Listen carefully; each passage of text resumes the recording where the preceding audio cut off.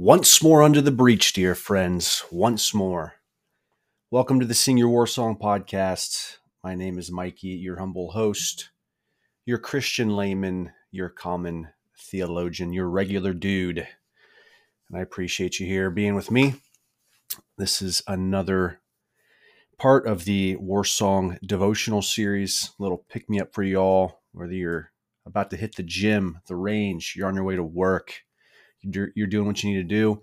You need to be encouraged. You need to be strengthened. This is a little something that I hope can help you out. I appreciate you. If you want to further support me, please rate and review the podcast on whatever platform you're on. Follow me on IG at Sing Your Warsong Christian. And when I post podcast episodes that I publish, please share. Spread the word. So we're continuing our devotional series. The next episode I'm going to do is another Warsong meditation that's branching off of our last big episode. That was Show Yourself a Man. And I'll be looking forward to that meditation and how I'm going to share it with you. And then from there, I think we're going to start really what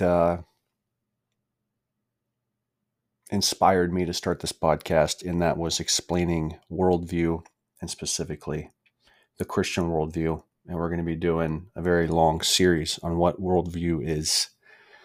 So stay with me. We're going to continue on, press on, grow together.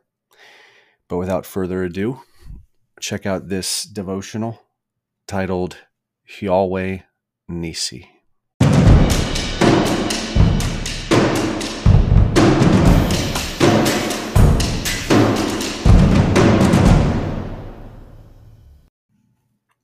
Then Amalek came and fought with Israel at Rephidim. So Moses said to Joshua, "Choose for us men and go out and fight with Amalek. Tomorrow I will stand on the top of the hill with the staff of God in my hand." So Joshua did as Moses told him and fought with Amalek, while Moses, Aaron, and Hur went up to the top of the hill. Whenever Moses held up his hand, Israel prevailed. And whenever he lowered his hand, Amalek prevailed. But Moses' hands grew weary. So they took a stone and put it under him, and he sat on it, while Aaron and Hur held up his hands, one on one side and the other on the other side. So his hands were steady until the going down of the sun. And Joshua overwhelmed Amalek and his people with the sword. Then the Lord said to Moses, "Write this as a memorial in a book and recite it in the ears of Joshua, that I will utterly blot out the memory of Amalek from under heaven." And Moses built an altar and called the name of it, "The Lord is my banner," saying, "A hand upon the throne of the Lord will have war with Amalek from generation to generation." That is from the book of Exodus, chapter 17, verses 8 through 16. It is the historical account of the Battle of Rephidim between the people of Israel and the Amalekites. The marauding horde of Amalek's offspring descends upon the Israelite encampment with destructive intent.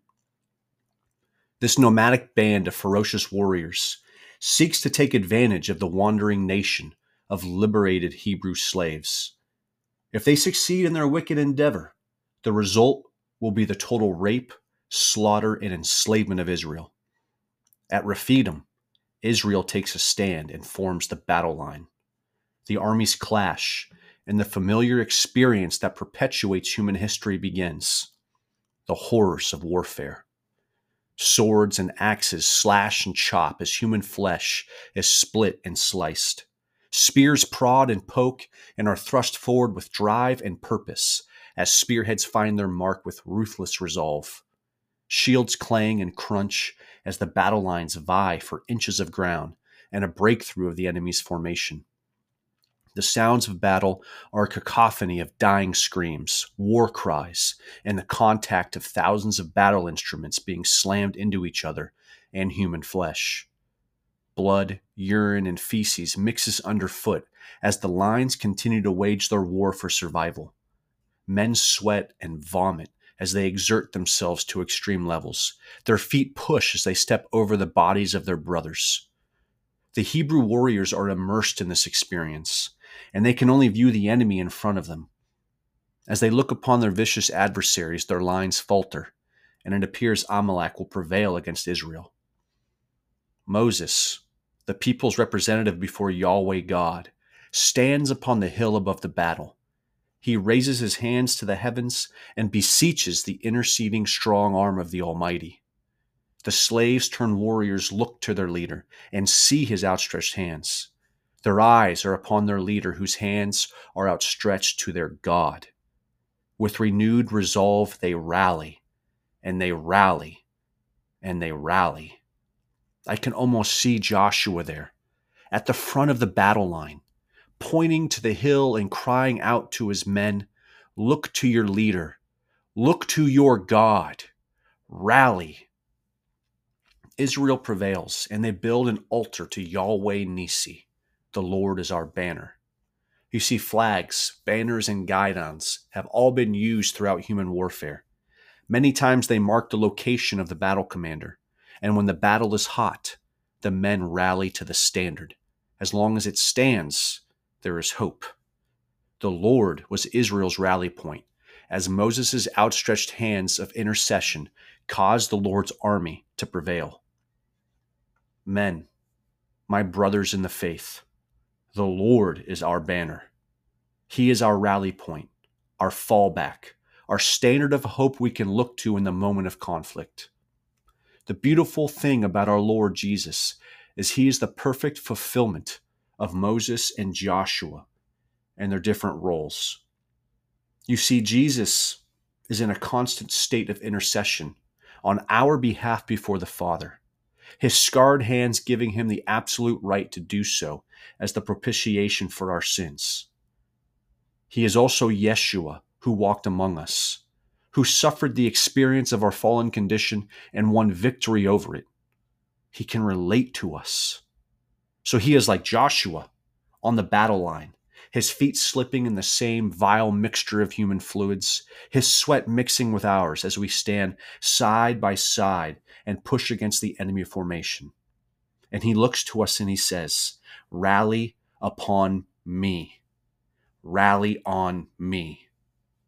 Just as Israel made war with Amalek from generation to generation, so we understand our war against darkness will not end until the return of our King. In the heat of battle, we tend to only look upon the problem before us.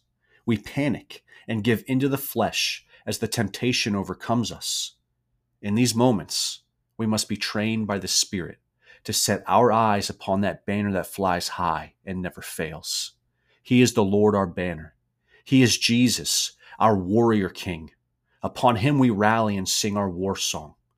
He will still our heart as he drives us forward into righteousness and victory over the moment of conflict. Sing your war song, brothers. YHW-Nissi.